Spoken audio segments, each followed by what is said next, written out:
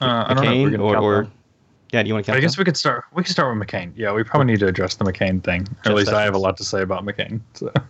Or what was the other church-related thing this week?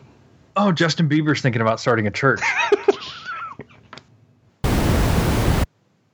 Hello and welcome to Thinking Religion. I'm Thomas Whitley. Sam Harrelson. David Ray Allen. Nice. So we have David Ray back with us for, let's see, so we weren't able to work it out for last week when I was in Philly because you were still traveling. You were actually kind of on the last leg of your trip before you came through Tallahassee and saw me, which was great. But we got you back on the show this week. We're excited about that. We still got a lot more of the Thinking Religion Bible Bracket Challenge to do. Kind of a short show today, but we can't kind of just jump into this without talking about some of the stuff that's happening in the world around us. And I think we're all in agreement that the kind of biggest development over the past week is it's related to religion, to church, and it's that Justin Bieber is thinking about starting his own church. I'm so excited about this. I think it's going to be a positive thing for American Christianity, and I think that it's going to, really electrify the young people and get them interested again. It's kind of like when the Beatles got back together in 1976, and it transformed that generation. Wait, that didn't happen, did it? That did not happen yet. So did MC Hammer start his own church too after his pop career? I don't know. So apparently Bieber has been on tour and is gone off tour to focus on his spirituality, and then sources close to him are saying that he's thinking about starting a church. I mean, which what could go wrong, right? I like that he's focusing on his spirituality, but TMZ caught him hanging out on the beach at Santa Monica or something with. I mean, that can be a spiritual experience. Yeah, when I want to have some self-care, I just go over to Santa Monica Pier and knock a few back and work on my bro tan. Anyway, at least you're not Jeff Sessions. That's all I got to say. Poor guy. Yeah, he is, beleaguered Jeff Sessions. Right. I don't know. I mean, there's a lot to say about Sessions. There's a lot to say about the healthcare votes that have been going on. It's rather confusing. There's also a lot to say about John McCain. And that to me is kind of the thing that really stood out this week as far as kind of all the political stuff that's been going on, is obviously the announcement that John McCain actually has a glioblastoma, cancerous tumor, brain tumor, which is very serious. A friend of mine's mother has it, and it's very serious. So I definitely feel for the McCain family. It's not something that you want anyone to go through, but this past week has been kind of interesting. Was it just yesterday, maybe? I don't know, where he gave this speech on the floor of the Senate that was basically denouncing the process by which the healthcare bill has been pushed through, but this is right after he votes on the motion to proceed, and then 6 hours before he votes to change the rules so that they can have so that this bill can actually get through. But you have journalists describing him as like a lion or an angry prophet, and all of these just kind of amazing hagiography that's going on with John McCain when he ends up voting exactly the way that you would expect him to vote, right? Yeah, I mean, you would hope he would, if he felt that way, he would work to leave a legacy, that would kind of back that up. Or, is he showing his true colors? Because he's not going to have to face another election. He's not going to have to face another committee assignment. Right. Is this really who John McCain is? And I don't know. I got a little tired of the white male explaining of McCain as well. He voted for it so that he can vote against it when the repeal right. comes up. And it's like, nah, actually, that's not going to happen. And why would he do that? That doesn't make any sense at all. Not that any of this makes any sense, but I think John McCain in 2000 was a different person than John McCain in 2017, or maybe he was playing to the Bill Clinton Knights and thought that was the path to whatever. But yeah, this McCain, I hope him all the best. Sorry, go ahead, Sam. No, yeah, I'm done. I don't want to say. I was just realizing, like, we're 3-person podcasts where you're not looking at each other. It's really hard to know when to come in. Yeah, you just gotta. It's just like Cool Runnings, right? You just gotta. Yeah, You gotta exactly. feel it. You gotta. Feel the rhythm. Feel the flow. Yeah, I was just going to add too that he hasn't had to answer yet for earlier in the day. He said, "quote I will not vote for the bill as it is right now." Correct, and then nothing changed, and 6 hours later, or nothing changed that we know of, and 6 hours later he votes for it. So I'm curious to see when and if he is asked about that and what he ends up saying. I mean, it's really interesting. I mean, he's obviously been really effective at kind of building a public transcript, so to speak, right? This kind of narrative around him. He's this maverick, and he's obviously been really effective in that. And he's had a handful of kind of high profile votes where he has gone against his party. But I mean, if you look at his record over his time in the Senate, it's fairly predictable. He's pretty much always going to vote with the party. And it's just, it presents an even starker contrast right now with this vote on healthcare. Obviously, if that bill does get passed, then it takes healthcare away from millions and millions of people, and it's obviously right after he's just had, we would hope, some of the best healthcare that he could get. With his eye surgery, and then finding out that he's been diagnosed with cancer, and so he's rushing back from really great health care to vote to take health care away from other people. And I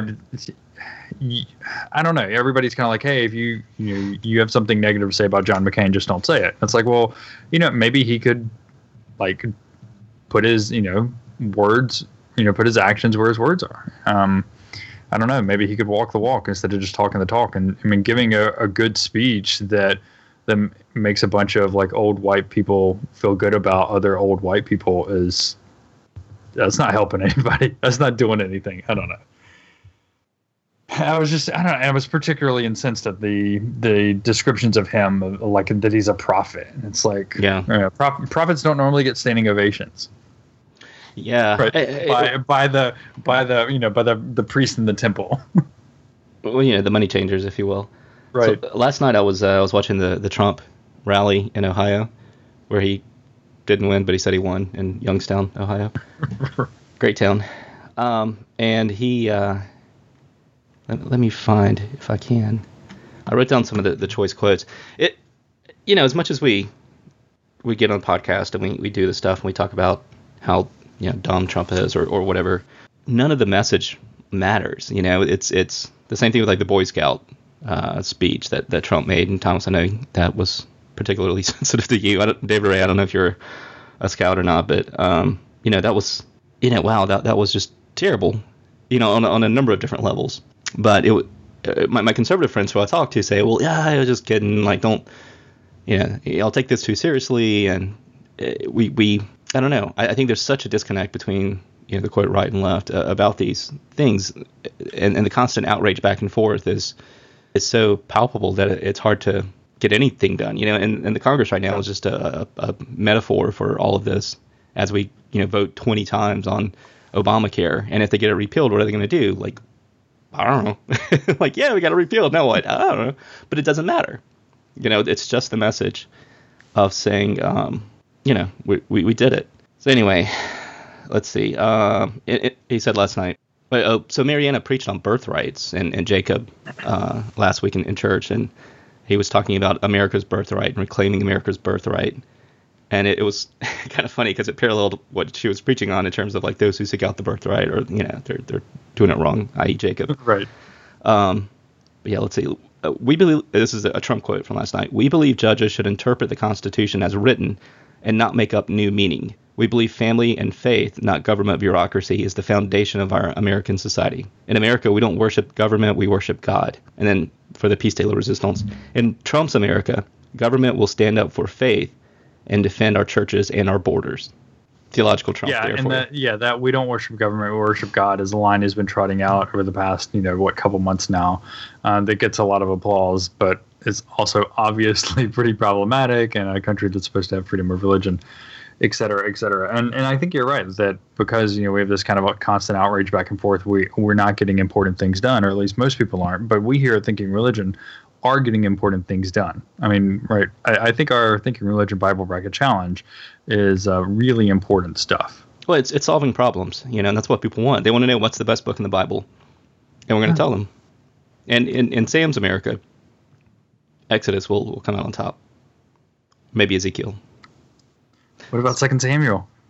So many questions. I know. It's gonna be a little crazy. Okay, so let's get into today's matchups. We're actually starting round 2, so we have all the first round matchups have been decided. So we have all of our second round matchups set. Just as a reminder, if you have forgotten or you haven't been yet, you're just jumping into the show now. You can go to Challonge, which is CHALLONGE.com/thinkingreligion. So I guess it's like a wannabe French guy saying challenge / thinking religion. Or you can go to thinking.fm or look at the show notes here, and there's a link as well. And we've got the link there. So we're gonna do a handful of matchups of the kind of first of the second round matchups. So we'll try to, if we can remember, reverse their, change up the order of who picks first and who picks last. And we'll try to do our math correctly, which we obviously have struggled with in the past here on this show. But anyway, so I want to let David Ray actually start with the first matchup, which is the number 1 overall seed. So no pressure there. Ancient Aliens. Ezekiel versus the number 64 overall seed, which is actually not the last seed because we have 92 or 94 seeds. Yep. Leviticus. So Leviticus beat out Zephaniah in round 1. So now we have Ezekiel versus Leviticus in round 2. David Ray, what's your take on this matchup? So I have Ezekiel winning this matchup 4-1. I think it's completely irrelevant what me and Thomas think because Sam is probably going to tell us what's truth and real here. He's going to tell us what he thinks, and then that's all that's going to matter because Ezekiel, obviously the number 1 overall seed. What an honor there.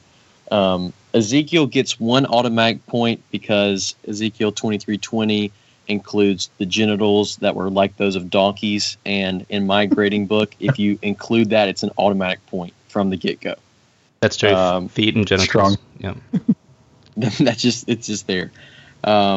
We talked about Leviticus already in the first round. So the reason why I went ahead and gave them 1 point is because we're still talking about it today.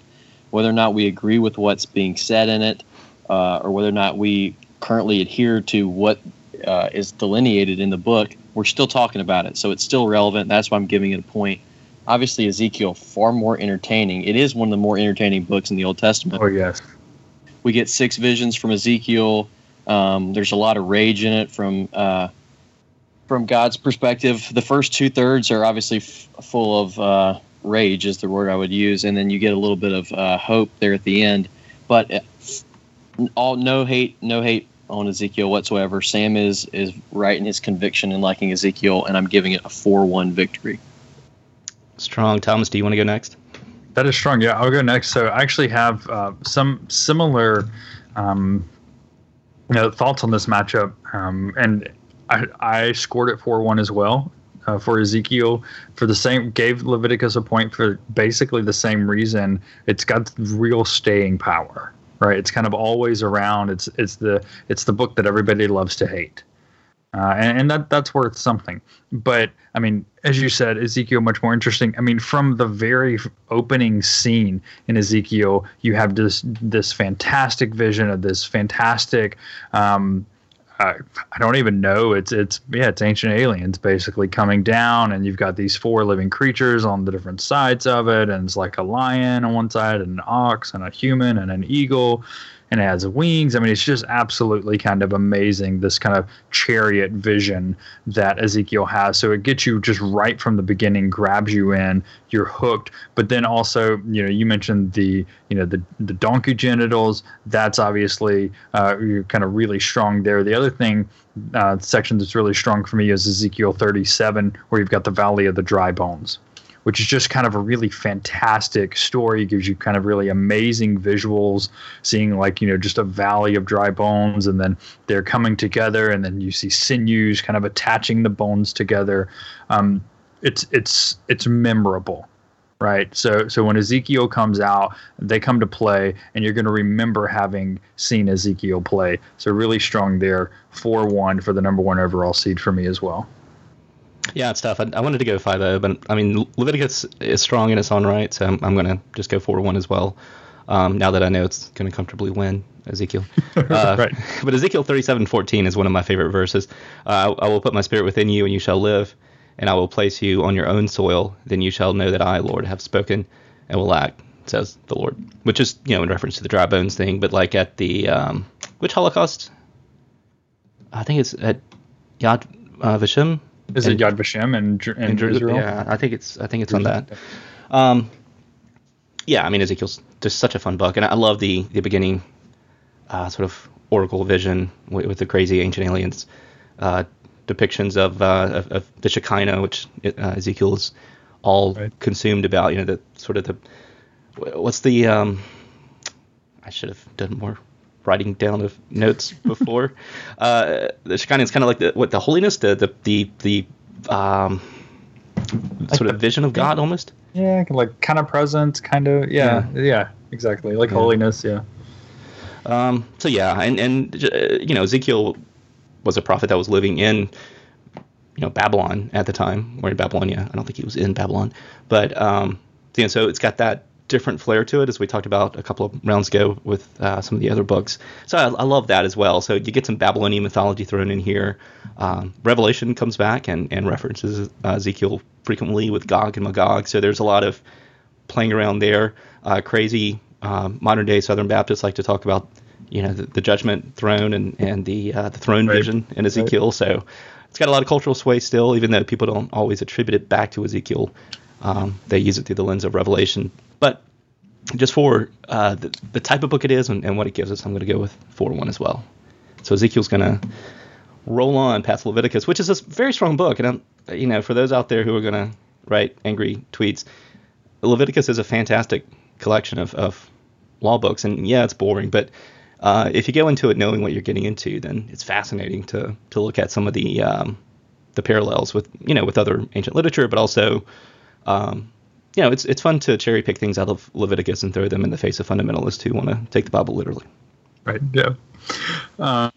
Okay. So the next matchup, I'll start with this one, which is 2 books that actually both had first round buys, which seems appropriate to me. 2 Corinthians and Matthew. And here's the thing. This was somewhat of a tough matchup for me. On the one hand, 2 Corinthians is easy to forget, right? Because it's not 1 Corinthians. Now, the reality is, we should probably number it 3 Corinthians, because in 1 Corinthians, Paul references another letter that would have been 1 Corinthians, etc. That doesn't matter. But so it's kind of easy to forget because it's not 1 Corinthians, but there's one section that to me is particularly strong in 2 Corinthians, and that is the heavenly journey that Paul talks about. Where he's like, I got a friend. Yeah, we'll call him a friend. And he had this journey. He got called up to the 3rd heaven, and he starts talking about this. And everybody's like, come on, Paul, we know it's you, right? This is your kind of vision or your heavenly journey. So it's really kind of fascinating, right? Because it's not something that I think a lot of people think about when they think of Paul, or when they think of just kind of canonical New Testament books, right? These kind of very obvious heavenly journey things, and talking about levels of heaven and things like that. So I think that's really strong from 2 Corinthians, but it's going up against Matthew, which obviously has as much staying power as any book in the entire canon. Obviously got the Sermon on the Mount. You've obviously got the a version of the Nativity. You've got a version of the Passion. So you've got a lot going on there. You've got the Great Commission in chapter 28. One of the things that I like the most, though, about Matthew is how it comes out of the gate. It starts really strong with the genealogy. And hear me out. I know you're going to be thinking a list of names is horrible and it's boring and it's the last thing that I want to read. But there's some really fascinating stuff going on in this genealogy, because it's not a genealogy that's really telling you who begat whom, right? Who is whose baby daddy? That's really not what the genealogy in Matthew is telling us. Instead, the genealogy in Matthew is making some larger points. And one of the points that I always would drive home in my class is the role of women in the genealogy in Matthew. Right, so you've got these women in there, and they all have kind of this. They've got a couple different connections, but they've at least got this connection of kind of interesting things, circumstances surrounding sexual relationships that they may or may not have had. Right, is kind of how I like to tie these women together. So the role that women play in Matthew, kind of right out the gate, is strong for me. So that kind of tips it for me, along with everything else. So I scored this Matthew 3, 2 Corinthians 2. Okay, I'm recording that. Matthew 3, 2 Corinthians 2. Yeah, this is a tough one. 2 Corinthians is... I'm not a huge Paul fan. I mean, Romans is fun, but 2 Corinthians is one of those that you kind of can go all sorts of ways with, like you said, Thomas. So I won't recite all of that, but I will say 2 Corinthians gets some extra points for me because of this. Then he moved on to quote, and here's a quote: 2 Corinthians 3:17. That's the whole ball game. Is that the one you like? Trump asked. Now the Lord is that Spirit, and where the Spirit of the Lord is, there is liberty. Speaking at Liberty University, of course. So just because of that wonderful connection to our modern day culture and all that epitomizes with 2 Corinthians and Liberty University and our current state. Do you remember that speech? Yes. Way back at Liberty, back in January of 2016. I was figuring at least one of the three of us would bring that up when we talked about this. Yeah, I had it too. We're going to protect Christianity. I can say that. I don't have to be politically correct. And he cursed in the speech as well. Anyway, so I'm going to have to go. I'm going to have to go 4-1 for Matthew. I love Matthew 10. The whole book is fantastic. It's got 5 discourses trying to mirror the Pentateuch. Neat structure. Like a Moses, yeah. Yeah, Jesus is kind of depicted as, Jewish in that sense. And, how much water that holds depends on which divinity school you went to. But I do think that, there are some clear ties to the community of Matthew and what we now call the Old Testament. And Jesus is kind of being set up as this new Moses figure that's going to lead us all, not necessarily to the promised land, but to the kingdom of God. And I think Matthew 10 is one of my favorite chapters in the whole Bible. And you get to be wise as serpent, innocent as doves speak. And Jesus really kind of doesn't pull any punches when he talks about the mission that he's sending the folks out on, the disciples, or in this case the apostles, I guess, since he's sending them out. And he talks about shaking your sandals off if people don't welcome you into town. But he also says, I've not come here to bring peace. 10:34. Do not think that I've come to bring peace to the earth. I have not. I've not come to bring peace, but a sword. Which I kind of like that, Jesus. So I'm going to go with Matthew there. And 4-1. So it's 7-3 now. So David or Ray. Yeah, well, since this decision is in the books, I'll be quick. I had Matthew 4-1 as well. Okay. I had written down as a con for 2 Corinthians. Obviously, it's the favorite book of the Bible for Trump, and I was hoping that you wouldn't say it because I was really hoping that you guys had forgot it, and I was just going to get to bring it out of the depths of it. And also the note that Thomas brought up, it's not actually 2 Corinthians. We have the reference to the letter of tears somewhere in the middle of 2 Corinthians. Mm-hmm. Also, when I was in New Testament class, one of the things we had to do was a lot of times we'd have quizzes where we would get a random verse and we'd have to try to identify which book of the Bible was in. And I had the hardest time with 2 Corinthians. That's such a good quiz to do, by the way. I love that one. It is. I know. And it's something I would totally do it if I was teaching a class, so I can't get mad about it. But it's it's a great way to make sure people are actually reading it. For Matthew, my notes were, I appreciate the fact that Matthew does something unique in his gospel, that he is all about fulfilling Old Testament prophecies. You kind of get like this, Jesus is more, I think he's called the son of David quite often in Matthew. You kind of get like this new Moses kind of theme from him. You get the Sermon on the Mount, which is obviously big in Christianity. And the only other con that I had for Matthew is that I believe only 20% of it is unique to Matthew, which is the least of the three, obviously. So Matthew was, I think, was less than Gospel of Luke. But I went 4-1 Matthew. 2 Corinthians is one of those that's just hard for me to get behind as something that should go far in this tournament. Great artist steal. Right. Yep. All right, so that's 7-11 for Matthew and 3-4 for 2 Corinthians. Wow, that was a lot more spread out than I thought. So it's going to be Ezekiel versus Matthew. That's going to be fun in round 3. Okay, yeah. All right, so let's go quickly here. Gospel of Mary and Bel and the Dragon. I get to start this time. Gospel of Mary is problematic because it doesn't really exist. Sure it does. We have text. We're from Oxyrhynchus and stuff. It's just it's got lacunae in it. Mary said, I saw the Lord in a vision. I said to him, Lord, I saw you today in a vision. And he answered and said to me, Blessed are you that you did not waver at the sight of me, for where the mind is, there is the treasure. And I said to him, So now, Lord, does a person who sees a vision see it, perhaps through the soul or through the spirit? We don't know what the answer is. Andrew answered and said to the brethren, Say what you think concerning what she said, for I do not believe what the Savior said of this, for certainly these teachings are of other ideas. Anyway, it's kind of Gnostic. It's not, full-blown, like, ninth order of the Godhead type Gnostic, but I don't know. It's problematic just in terms of origin and I know Bart Ehrman and Karen King are kind of fans, and that kind of helps me have some validity there. But when I look at Bel and the Dragon, it's kind of got those qualities that we talked about last time. And if you haven't listened to the last show, I'm not going to recite everything.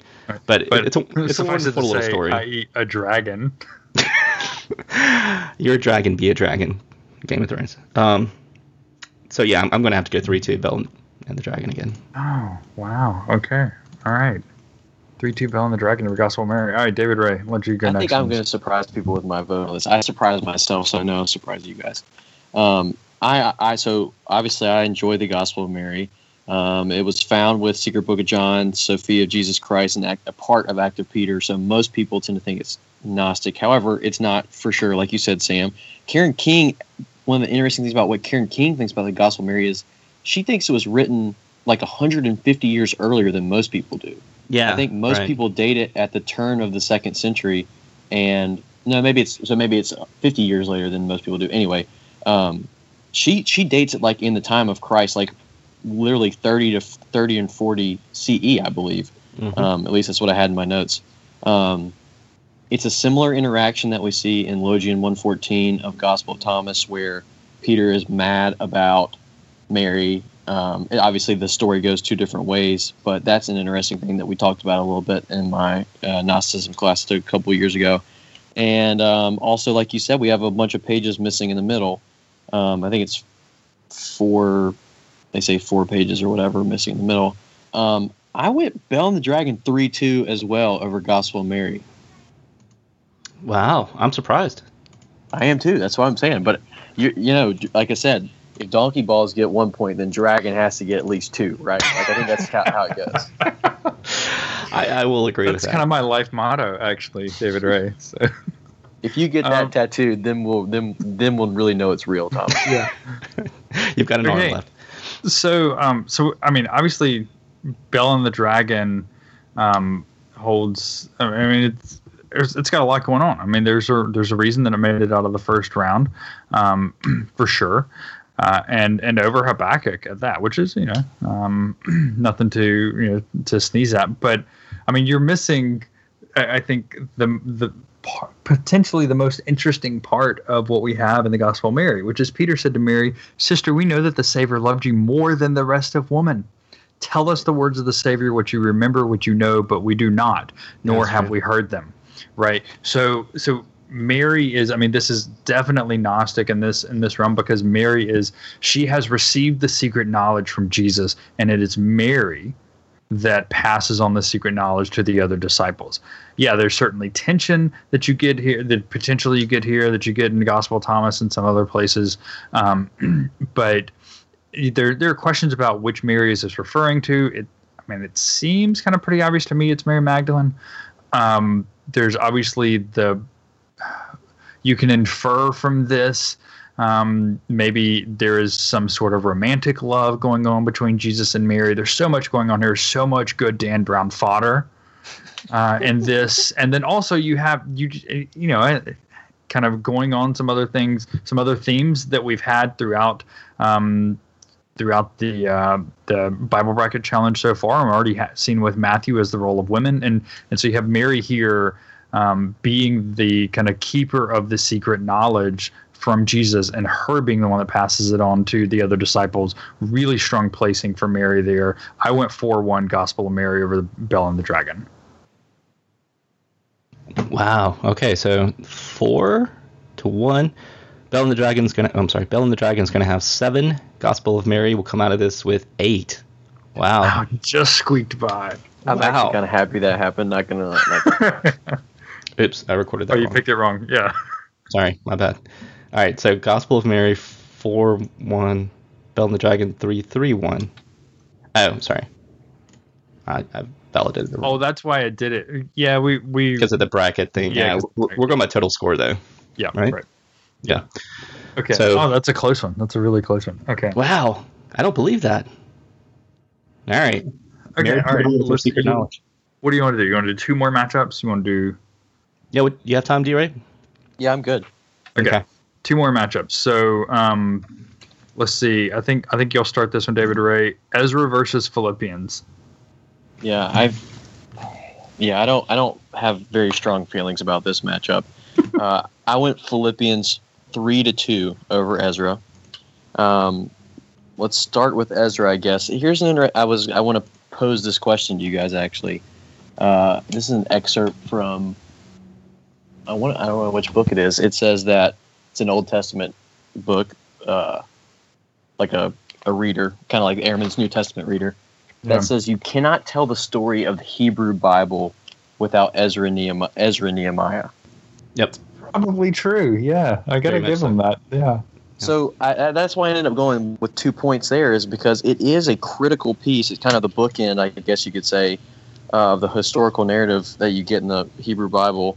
You get the rebuild of the temple. A con for it is that it was obviously originally Ezra and Nehemiah. And so that I don't know if that's a con or not, but I guess I'm going to make it a con. You also have First Esdras, which, correct me if I'm wrong, is essentially an alternate version of it in Greek, correct? That's right. Yeah, it was kind of fitting it into kind of more apocalypse literature, but yeah, it's kind of a Greek version of Ezra, basically, or Ezra and Nehemiah. Philippians, I've been giving away points for certain aspects of books, and you have 4:13 in Philippians, which obviously is probably the most memorized line in the New Testament. So I guess you got to give a point there. An interesting thing that I noted when I was going through research is chapter 2, 5-6, and chapter 3, verse 10 are both big verses when it comes to determining Paul's Christology.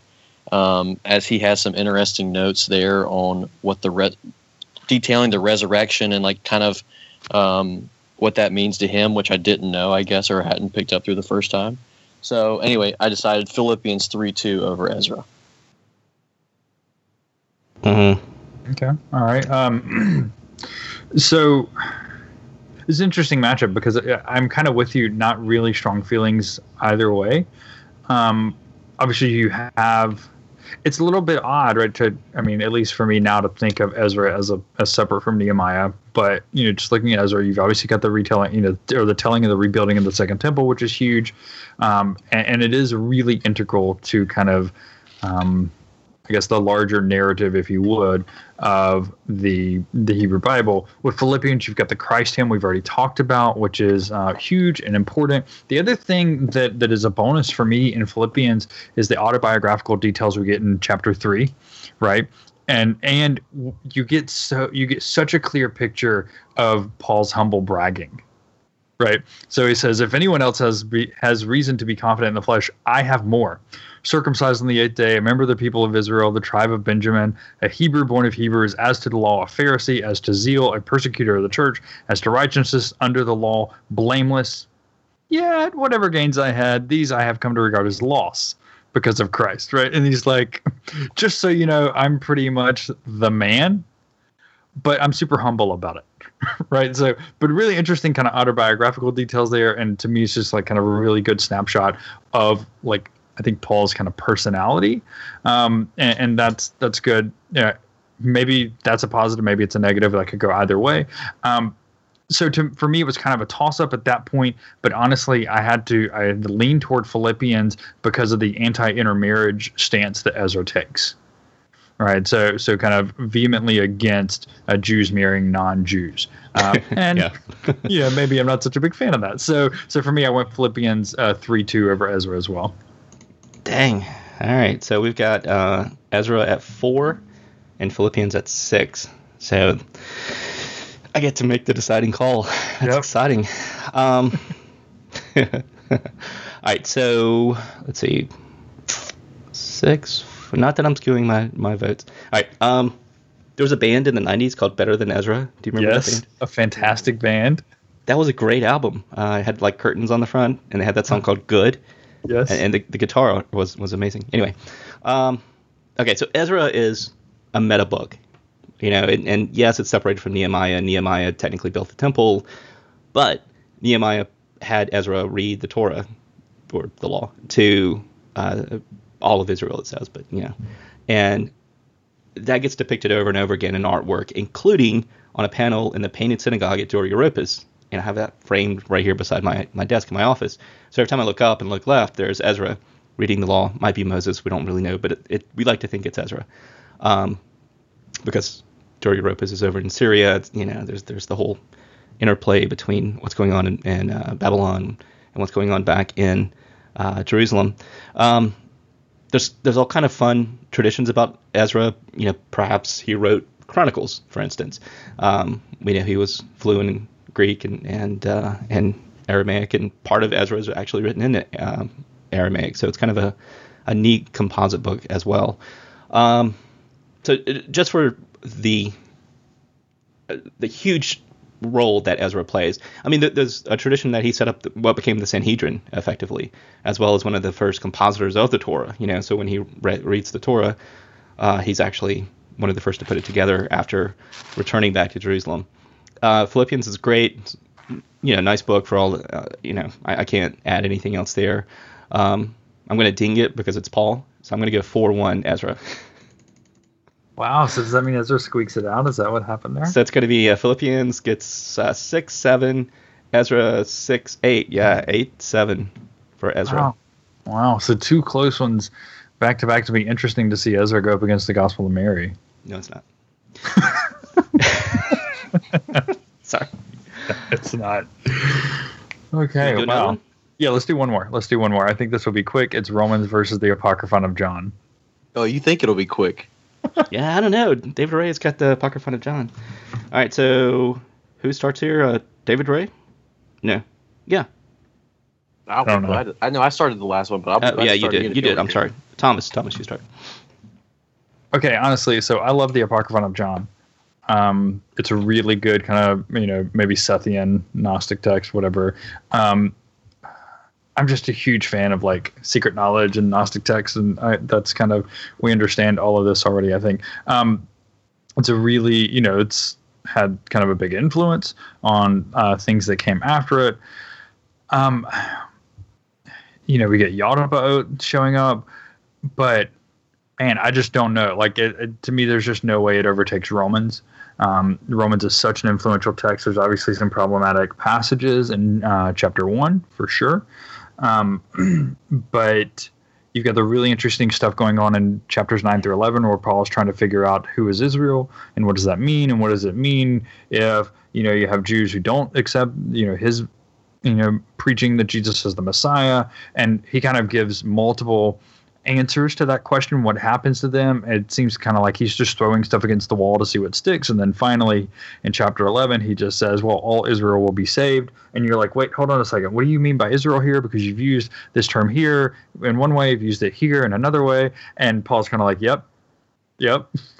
So at least how I read 11:26 there is that Paul is trying to basically say that all Israel, yes, however you understand that, will be saved, whatever that happens to mean. And this is kind of his like way out of this pickle. So I don't know. We obviously get the a prominent place for women in Romans as well, and it's the closest thing we have to kind of Paul laying out kind of his full theology, which is important because of the influence that it has later. So for me, I've got 4-1 Romans over the Apocryphon of John. Wow, Apocryphon of John digging a hole early. Okay, so yes, on Romans, and we took that great class with Danny Goodman on Romans. So good, yeah. I mean, we could do a whole like 6-week series on Romans. Yeah, I mean that's the hard part. No one wants to vote against Romans. But if we're talking about better books, I love the Apocryphon of John more than I love Romans, because, like you said, I mean, you get the Yaltabot, you get the cool, secret knowledge stuff, but also you get, Christ being the reason that Adam. Adam ate the fruit. Yep.